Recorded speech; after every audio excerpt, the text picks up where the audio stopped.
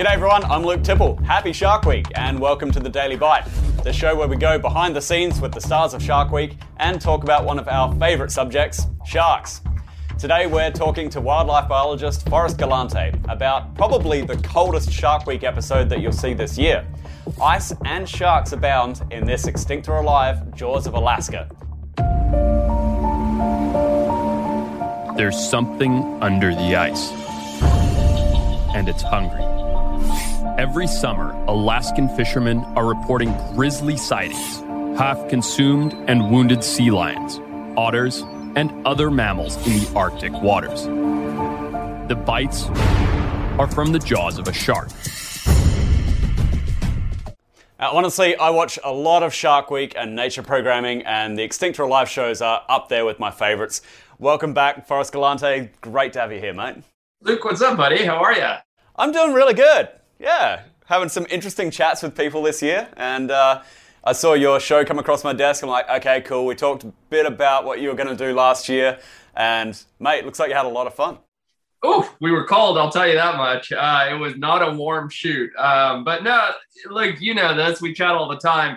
Anytime I get to do a Shark Week show, I'm happy, right? I'm usually running around. I just got back from the literal desert in Mozambique where I was roasting hot, and I was thinking to myself how much nicer it would be to be diving on a Shark Week shoot instead of chasing animals around the savannah. So this one was a little cooler than most, temperature speaking, and it was great. We had a lot of fun.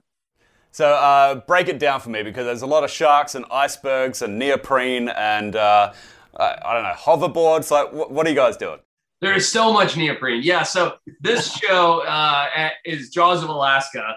And what happened was about 2 years ago now, all of a sudden there was this uptick in marine mammal attacks in Alaska.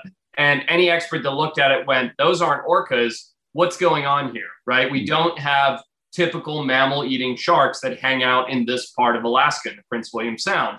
And so we said, let's go and investigate that. And as you look at the shark diversity within Alaska, you realize pretty quickly there's only two real potential suspects that could sort of commit these murders on marine mammals. And those are the salmon shark and the Pacific sleeper shark. Two sharks that, Luke, as you know, are notoriously difficult to find or film. I mean, almost to the point that it's almost impossible. It really, really is. I mean, one is a deep water benthic shark that is pretty much never seen by humans. And the other is the salmon shark. It's a family of mackerel sharks, closest living relative of the great white shark. They can travel at 50 miles per hour. So trying to get on top of one, it's, again, like you said, it's almost impossible. So we knew we had our work cut out for us. And the conditions you guys went to, I mean, for anybody who didn't see in the opening and in what he said, we're in Alaska. We're in icebergs. We're in literal freezing water, like water that's below freezing, which you can get in salt water. Explain the dive conditions for us and what you had to do to prep for this mission. Absolutely, yeah. So it is, as you said, in some cases, literally below freezing or close to it, because there is icebergs floating around. And there's silty water, it's dark, it's cold. This is not your typical, like, let's go to the Bahamas and do a Shark Week show, right? Where it's all beautiful, crystal clear, warm water. It looks like a tropical bathtub. This is cold, it's gnarly, it's hard conditions. And the thing that my team and I like to really do a lot, because we feel it gives us a competitive edge when working with very flighty sharks, is free dive. Now, typically when you're doing cold water diving, you wear a dry suit, right? Because the water is so cold that you don't want it touching your skin. So you wear a dry suit and you can put on a jacket under that dry suit and you could stay relatively warm.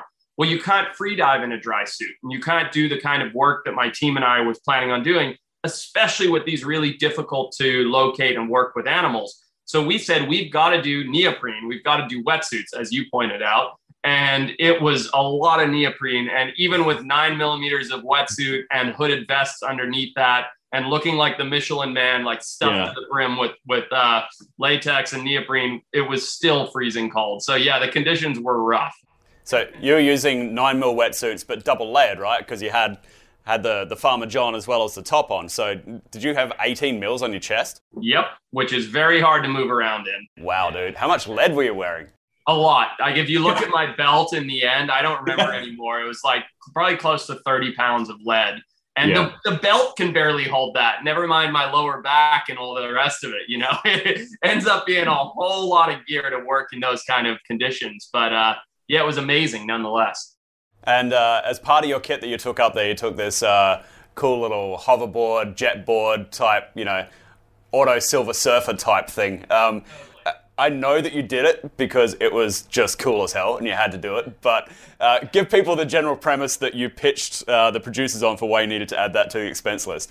100%. Yeah. So I found out, that these salmon sharks, one of the species that we were tracking down, are incredibly flighty. They're very difficult to get close to, and they're super fast. Yeah. So when you take those two things into factor, a boat doesn't really work because they're too noisy and they're so flighty. And a canoe or a paddleboard or a kayak, something like that, doesn't work because the sharks are too fast. You can't keep up with them. So I was literally racking my brain with if we can find these sharks, if we can see their fins breaking the surface and know the general vicinity in which they're hanging out, how are we going to actually close the gap to work with them? And through just hours and hours of research, I found these electric jet boards. So it's basically silent because it's electric. They go 46 miles an hour, so nearly as fast as the shark. And they had a pretty substantial battery life. So I was like, we got to give this a try. Like you said, as soon as I saw it, I was like, well, any excuse for this. Yeah. But I was like, we got to give it a try and see if it's even possible to approach these animals in this manner. And what we figured out, in the show, it's TV, right? So everything's chopped down. In the show, you see us do it for 5 minutes or 3 minutes. We're like, we got it. It works. In real life, that was several days of charging the batteries, getting out there, testing it. If we approach them, do we do it from behind? Do we do it from the side? Are they going to get aggressive? Are they going to flee? And what we found was with the angle of the salmon shark's head and their incredible eyesight, if we were able to approach them directly behind their dorsal fin on that board, even at speed, they'd let us get right on top of them. And I think, I could be wrong, but I think that's kind of the first time anybody's ever got so close to those animals. Without just being in the water and without it being a chance encounter. So it was fantastic, really. It worked out really well. Yeah, I was pretty surprised. I mean, obviously there was a lot of, logistics at work into getting near a shark that was swimming on the surface and doing all that. And we don't see that, that work effort that it took in the show.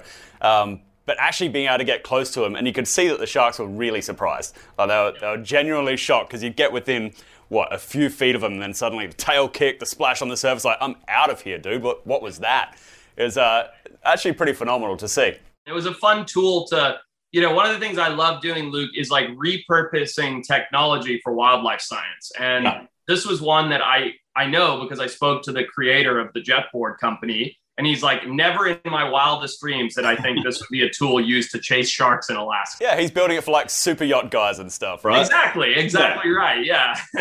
Yeah, it's supposed to be in the Mediterranean or the Baltic Sea or something with a bunch of rich Russian guys, racing around and stuff on it. I think it's cooler in science anyway.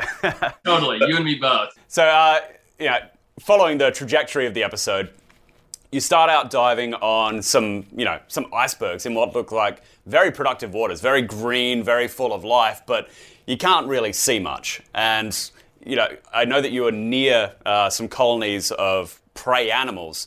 What was the thought process in trying to dive there and capture some activity? Well, simply put, whenever I'm doing predator work, we follow a very simple rule, which is find the prey, find the predator, right? So we went to an area where these marine mammal attacks had been recorded.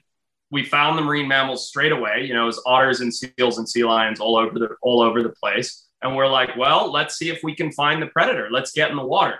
But the area where this glacial runoff takes place, where these icebergs are breaking off and floating out, is, as you said, it's so productive. It's so silty because of all this runoff and all of this upwelling, but the visibility, it wasn't even 5 feet. I mean, it was about to the end of my hand. There's a shot in the show where you see me running my hand along the iceberg underwater. And really and truly, the camera's here, and me, where my face is, I can barely see my own hand. I mean, the visibility was next to nothing. So while we gave it a good solid attempt there, we realized pretty quickly, although that might be the hub of the prey colony, that's not where we're going to be able to capture any kind of evidence. Because Luke, you know this better than anyone. You just can't do it in limited visibility like that. You cannot work with sharks when you can't see them.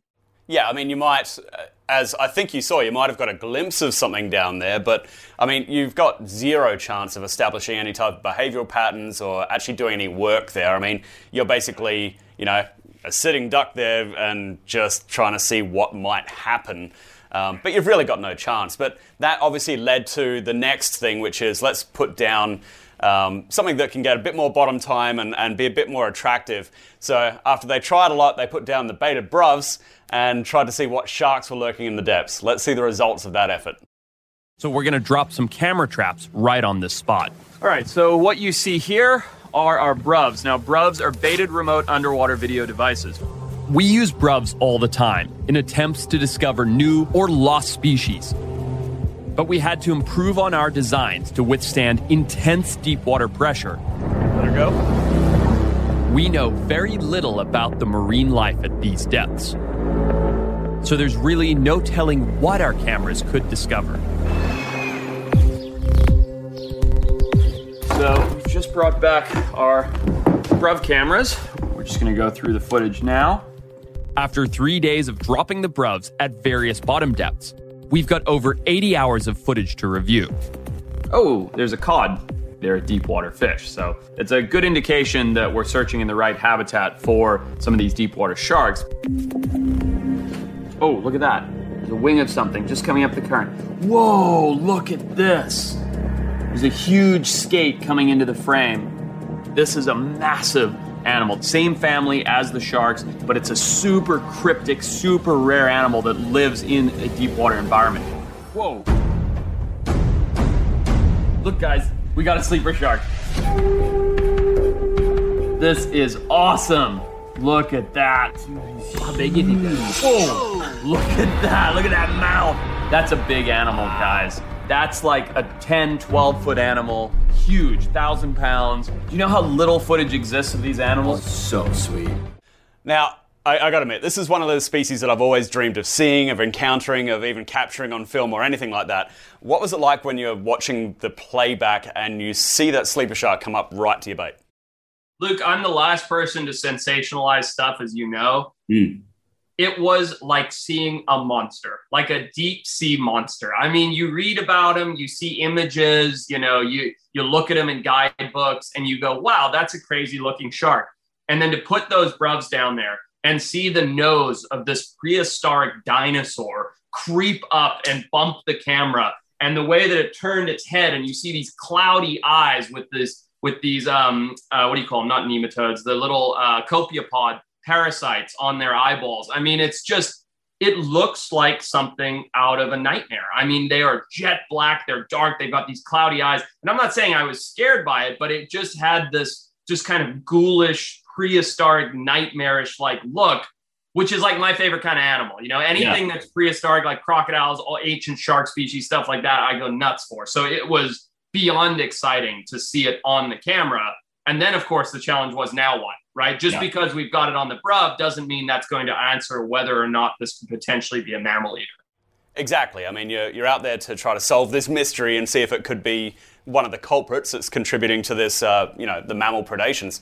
And you note in the show that the sleeper shark is probably quite accurately one of the most difficult sharks to study. Partially because of, the type of animal it is, but also the environment and everything else. Perhaps you can kind of walk people through, what the life cycle of a sleeper shark is like and why it is so difficult to know more about them. Absolutely. So sleeper sharks and Greenland sharks, they're the same family of sharks. They are these massive ancient sharks that grow up to 20 feet long. They can weigh, I can't even remember, thousands of pounds. They get absolutely enormous. But they are a deep cold water shark. Right. So they live in 600 feet plus, very rarely approaching the surface at all. And they're very slow moving. They can live to be 400 plus years old. And one of the reasons, like a tortoise, right? A tortoise can live to be very old because it's so slow moving. Everything in its life cycle takes place slowly. And the same thing with these sleeper sharks. Now, when you hear all that, you go, well, wait a minute. They don't come up to the surface. They get so big, but they're slow. They're bottom feeders. That's what benthic means, more or less. How could this be a marine mammal eater?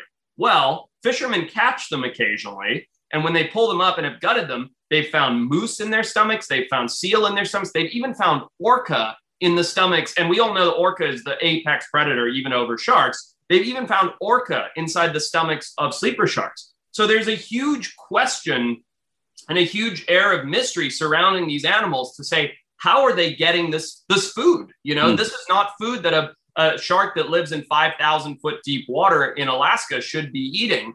And so we thought to ourselves, we have to figure this out. We have to figure out, are these animals even capable of coming to the surface to prey on a rapid moving marine mammal?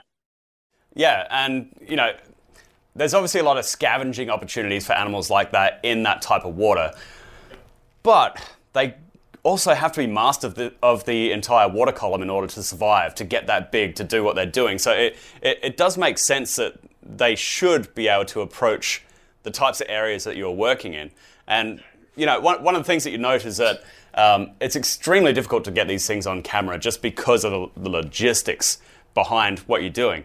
But even more rare is actually being able to swim with this. And this is like the ultimate bar story of all bar stories. I think you win on this one. You put a sleeper shark in tonic immobility. What? Yeah, I know. It's wild. It's absolutely wild. That's amazing. It was beyond amazing. Honestly, of every bit of shark work I've ever done, I think this was probably the most exciting moment for me, to have this 10.5 foot long sleeper shark over a grassy seabed in 30 foot of crystal clear water in Alaska, and to be scuba diving and have it just approach me just so perfectly that I could give it the little nose rub and turn it into tonic. And the fact that it just worked so perfectly. I mean, everybody that watches Shark Week understands tonic immobility. They all understand how difficult it is to get sharks into tonic, the risks involved in doing that. And doing it with this literal dinosaur was, it was mind blowing to be able to do it. And I'll tell you, the thing that I decreed from doing that, Luke, was that although I did put it into tonic, to see if it would snap or if it would act differently, because I don't think anybody's ever attempted to put one into tonic before, as far as I know.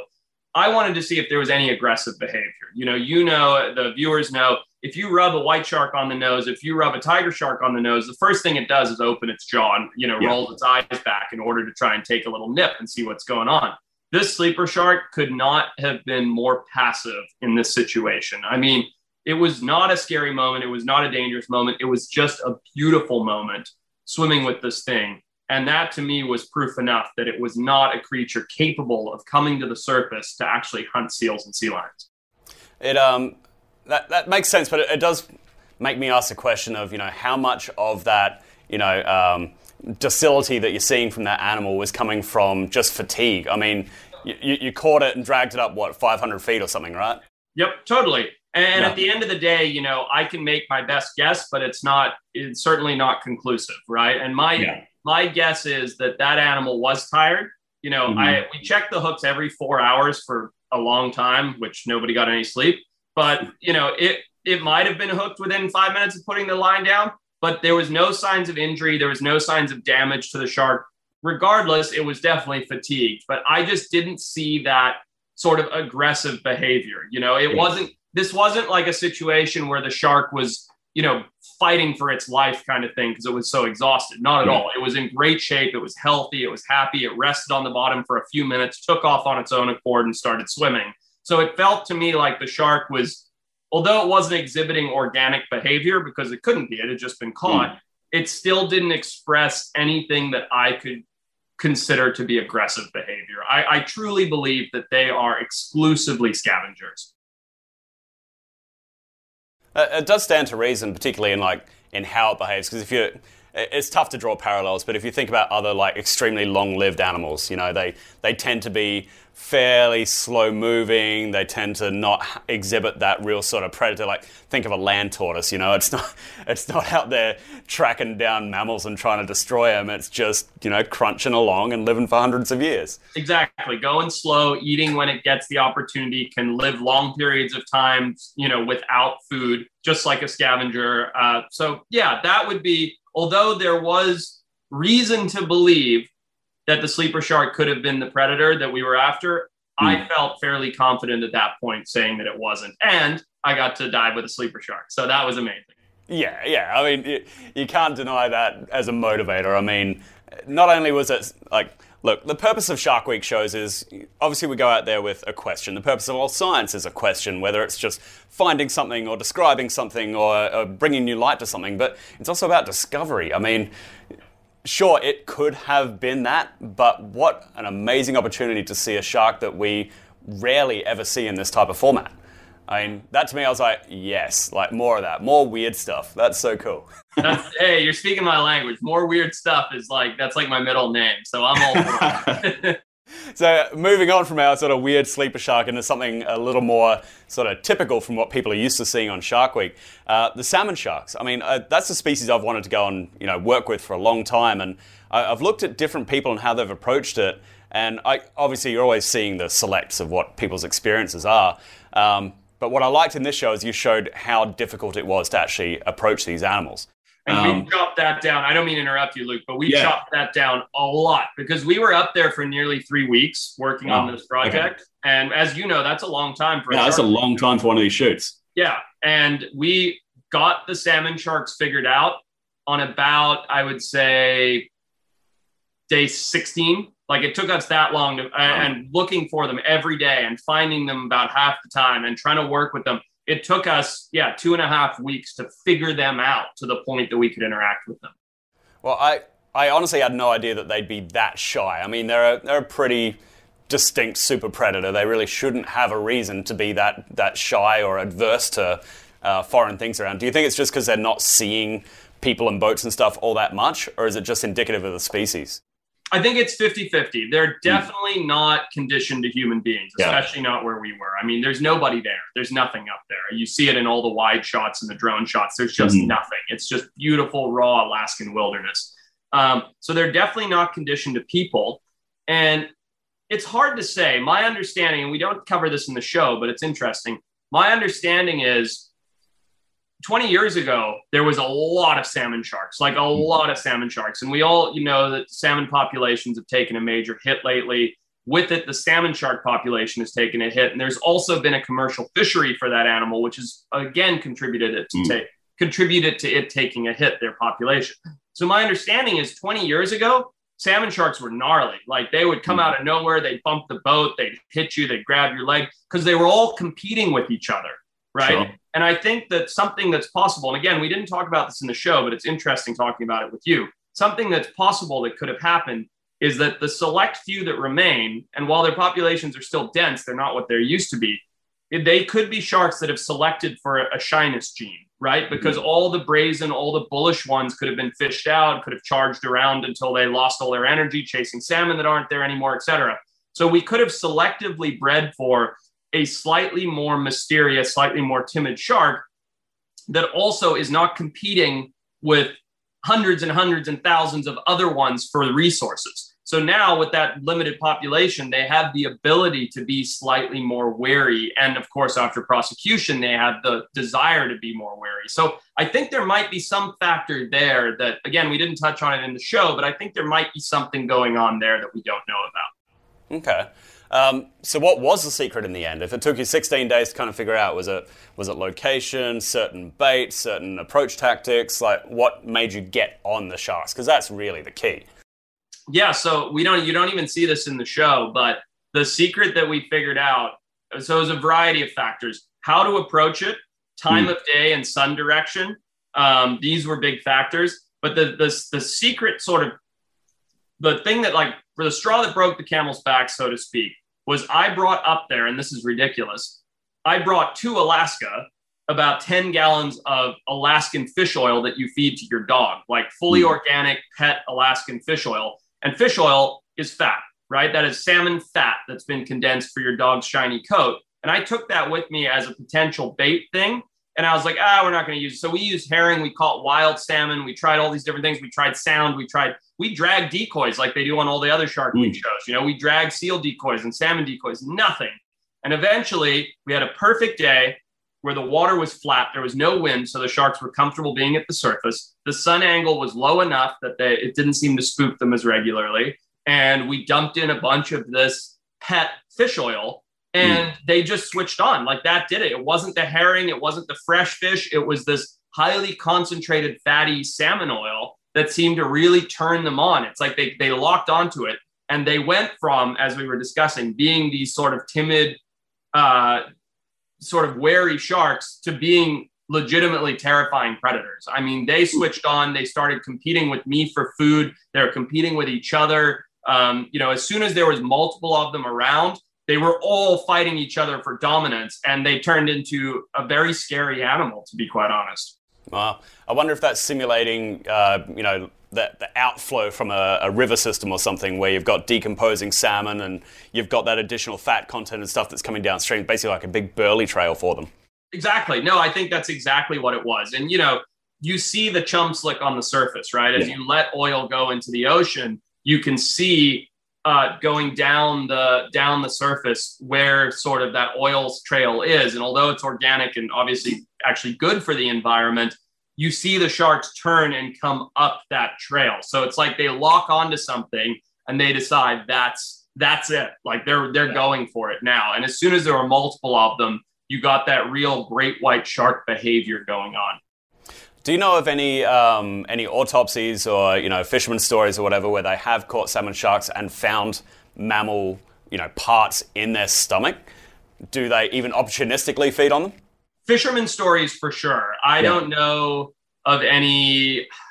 We did research this, and I'm blanking on what the outcome was, but there were fishermen that said, no doubt these salmon sharks are hunting and eating smaller marine mammals. In their opinion, they were opportunistic towards otters, like juvenile seals and sea lions, which again didn't truly add up because we were talking about 500-pound bull sea lions that were missing half their body. So it was hard to kind of figure out right then and there who could be committing these sort of these attacks. Like it really was a big question mark right up until the end. Yeah, because I guess we were talking last year about great white sharks that were targeting the sea otters down in around California and stuff like that. So it stands to reason that a similar species, given the same kind of opportunistic opportunity, might be going after those. But again, you're looking at much bigger damage. I'm curious about the actual food preference, though, because you tried with a pork chop, which I wasn't sure if that'll work or not. But the color flash alone from it, I thought, given all the bait that you had in the water, would be attractive. And did you get one to hit the pork chop at all, or was it just a non-event? Absolutely not. And here's the thing. I wasn't going to go out there and shoot a seal in the head and drag that around, right? So the best we could do was simulate seal meat by getting something similar. And when you look at the color, the fat content, et cetera, the pork chop was literally the best we could come up with. And so, we had smell in the water. We gave the shark the option, sharks, I should say, the option to eat the herring, which we were using as bait, or the pork chop. And the pork chop was shiny and flashy. And salmon sharks are very visual predators. They have huge, incredible, beautiful eyes. And so I was like, this is it. If I've got a herring in one hand and a pork chop in the other, and he goes, no, I'm not going to go for that herring. I'm going to go for the fatty pork chop. Yeah, that's it. That's going to tell us they have a preference for mammal meat. And sure enough, I kind of let them go, swam right at the pork chop as it flashed, which I was like, this is it. Like, time for the conclusion. You know what I mean? Went right by the pork chop and nailed the herring. And so just showed an undeniable lack of interest in the mammal meat. Yeah. And to get all of this going, to get this sort of frenzy going, you did have to start basically a mini feeding frenzy with several of these salmon shark. I mean, it was actually pretty scary and incredible to watch. But let's check out the salmon sharks in full-on action around Forrest and the guys. To your right, Forrest. Second shark. To your right. Second shark. This has never been filmed. A second salmon shark is competing with me and the first shark for dominance to claim the bait. The first shark has now circled back around to take ownership. He's forcing the new shark to compete.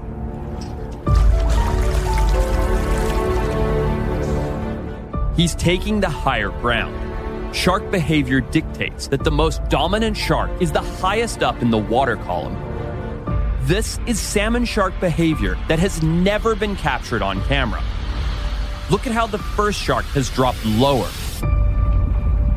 to submit dominance to the second shark. They're competing right in front of me, And now they're both circling at the same level. They're both feeding. Okay, so you got this feeding frenzy going. You've got more salmon sharks in the water than we know of other people being surrounded by, and in uncertain hunting conditions, trying to establish their behavior. What was their actual response to the bait stimulus like? Because it kind of looked to me like almost a cross between like Makos and Blues or something, where they're just kind of like twitchy, getting in and out. Not at all like a great white. That's very good observation, Luke. I'd say that's a perfect way to sum it up. Like they had that like a mako, like a mackerel shark, they had that aggressive body language, that head down kind of I'm ready to go mentality. But then sort of like a blue shark, they had that sort of twitchy, standoffish nature where they'd be like, I'm going, no, I'm going, no, no. So they're really erratic behaviors that we were witnessing, again, until they were really competing with each other. And then it went from like, I'm concerned, me being a shark, like I'm concerned for my own safety when I'm praying, to I'm just going to get the bait before my neighbor shark gets the bait. And that sort of, as a term I don't like to use, but frenzy, if you will, of those salmon sharks really showed us behavior that I don't know if anybody has seen before when they're in full competition with each other trying to go for the bait. And it was amazing. I mean, honestly, it was really amazing to see. Well, as you noted before, even if it has been selected for to not have that behavior be like the primary display of their behaviors, they still have to tap into that. So you might have been seeing what the fishermen 20 years ago were talking about, where they were banging into boats and getting all crazy.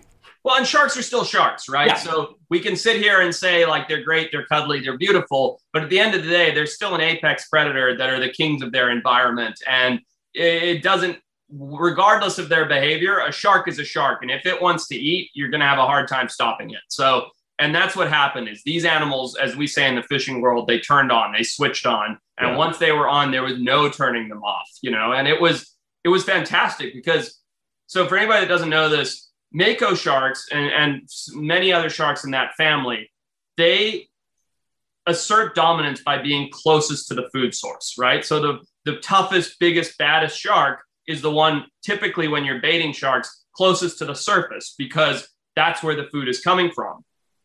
And I didn't know if this was behavior that would be exhibited by salmon sharks or not. But as soon as they were competing with each other and I was bobbing around on the surface with my way too many millimeters of neoprene being way too buoyant, they looked at me as a competitor for that food source. And all of a sudden they started posturing up on me, shouldering up on me, coming in closer. I'd like more aggressive passes being like, get out of the way. That's my food. And so there was this beautiful moment where myself and these two salmon sharks were doing this sort of dance of competition to be like, who is the alpha in this environment? And of course, I wasn't willing to say I was. So I backed out and kind of submitted to them and let them come in and eat the food. And it was truly amazing. In all the time that you spent working with the salmon sharks, I'm curious because they have the coloration and the capability and shape and everything else that we normally ascribe to some type of like ambush attack type predator, you know, something that would stay down low, look for a shape on the surface, come up and hit it. Did you see anything like that while you're up there? Absolutely. And don't be fooled by me saying they're timid. They are still a very incredible. I'm thinking more about like the attack mechanism than the actual behavior. So, you know, if we're looking at them, you know, as you say, comparing with a Mako who assert dominance by being around on the surface, whereas a hunting behavior of a great white, at least in certain regions, using that ambush, they'd be down below coming up and attacking. And you are in a big sort of fjord area where you've got these natural ledges and shelves. So I'm just curious if you saw any of that. What we saw is that because their speed is unparalleled. Yeah. I mean, I've even having been in the water with Makos a number of times, it was incredible to see the way that the salmon shark moves and how aquadynamic it is. So the behavior that we did see is that they would do this sort of surface interaction where they compete for bait. And then the submissive shark, not the dominant, not the alpha shark, would drop out and disappear. And then 10 seconds later, you'd see it rocket up at 30, 40, 50 miles an hour to basically make an aggressive approach to see if it can push the other animals off. And when you see that, you go, oh yeah, this thing could nail you. I mean, There's one moment when we slowed it way down in the show because it happened so fast, but you see the shark come up and you see the belly spots and everything right at me. And, that slowed down 100+ times because the speed at which that happened is absolutely insane. The whole thing happened in an instant, but when you slow it down for TV so people can see it, you realize this like incredible form and this incredible ambush behavior that you're talking about. So after all of this, you surmise that there has to be another species that is responsible for these mammal predations, right? And you're thinking great white shark? That's correct, Luke. Yeah, like I'm not typically the one to go there and come back, from an expedition going, yeah, I don't think we did it. But in this case, I don't think we did it.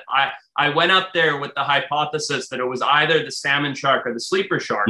But between recording the sea surface temperatures, talking to fishermen, talking about the change in food resources and the shifting environment, my hypothesis, and this is backed up by several publications stating that this could be possible, is that we're seeing an actual shift and that there's a new apex predator in town. And the great white sharks, which historically have not wanted to be in water as cold as the Prince William Sound, are actually moving up from Canada all the way into Alaska.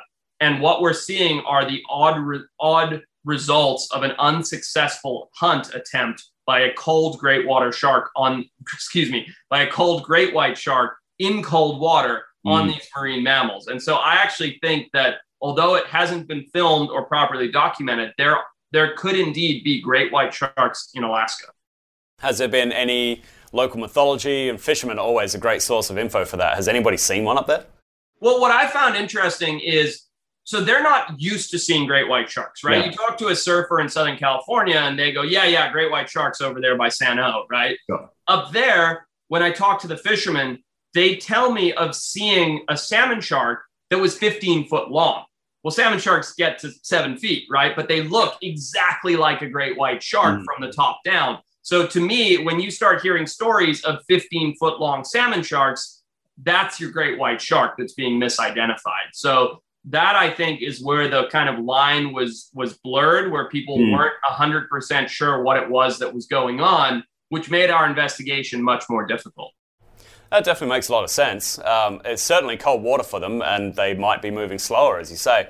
But, the world's a weird place. They could certainly be going up there. What's the plan in terms of like seasonality? Do you just go when the water temperatures are as warm as possible?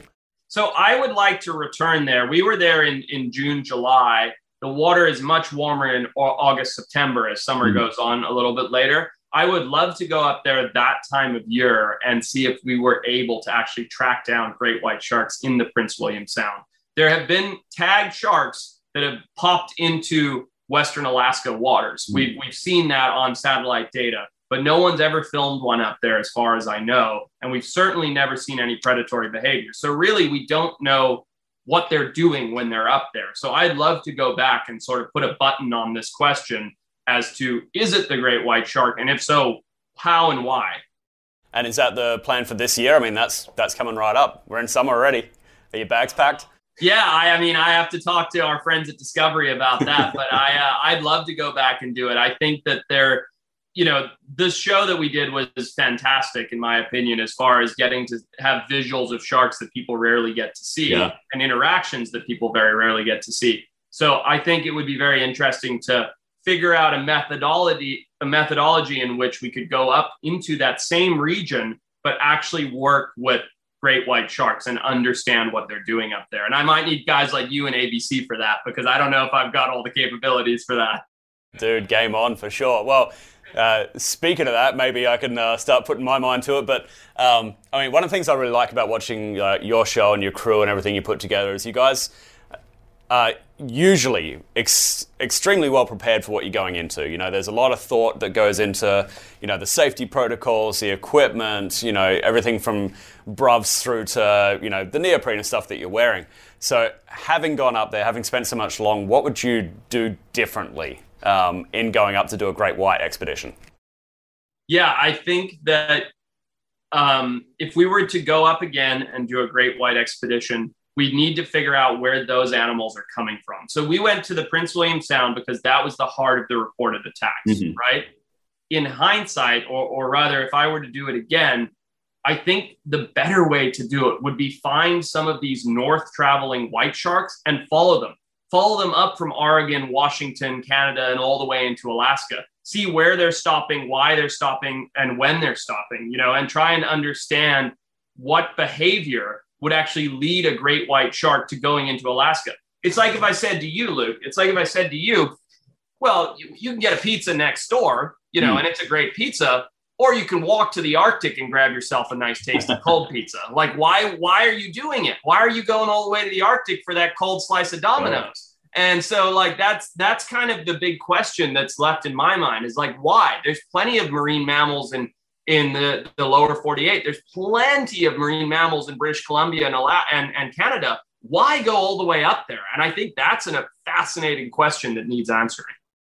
So, I mean, what is the next expedition for you? What are you packing your bags for? Because you're always on land, sea, or somewhere, so it's rare to see you in your office. I know, it really is. I take off on Sunday again. I've got an expedition into the Ozarks, a North American one, which is also typically pretty rare for me. And we're working in the Ozarks on an incredible legend that I think has the potential to be a case of mistaken identity for an extremely rare edge of extinction type of animal. So we're off to dig into that next. Any clues? Does it have legs? Like what? Give us something. How's this for a clue? People at night, and this may tell you the answer and it may not, have heard this mysterious creature giving one of these. Arr, arr, arr!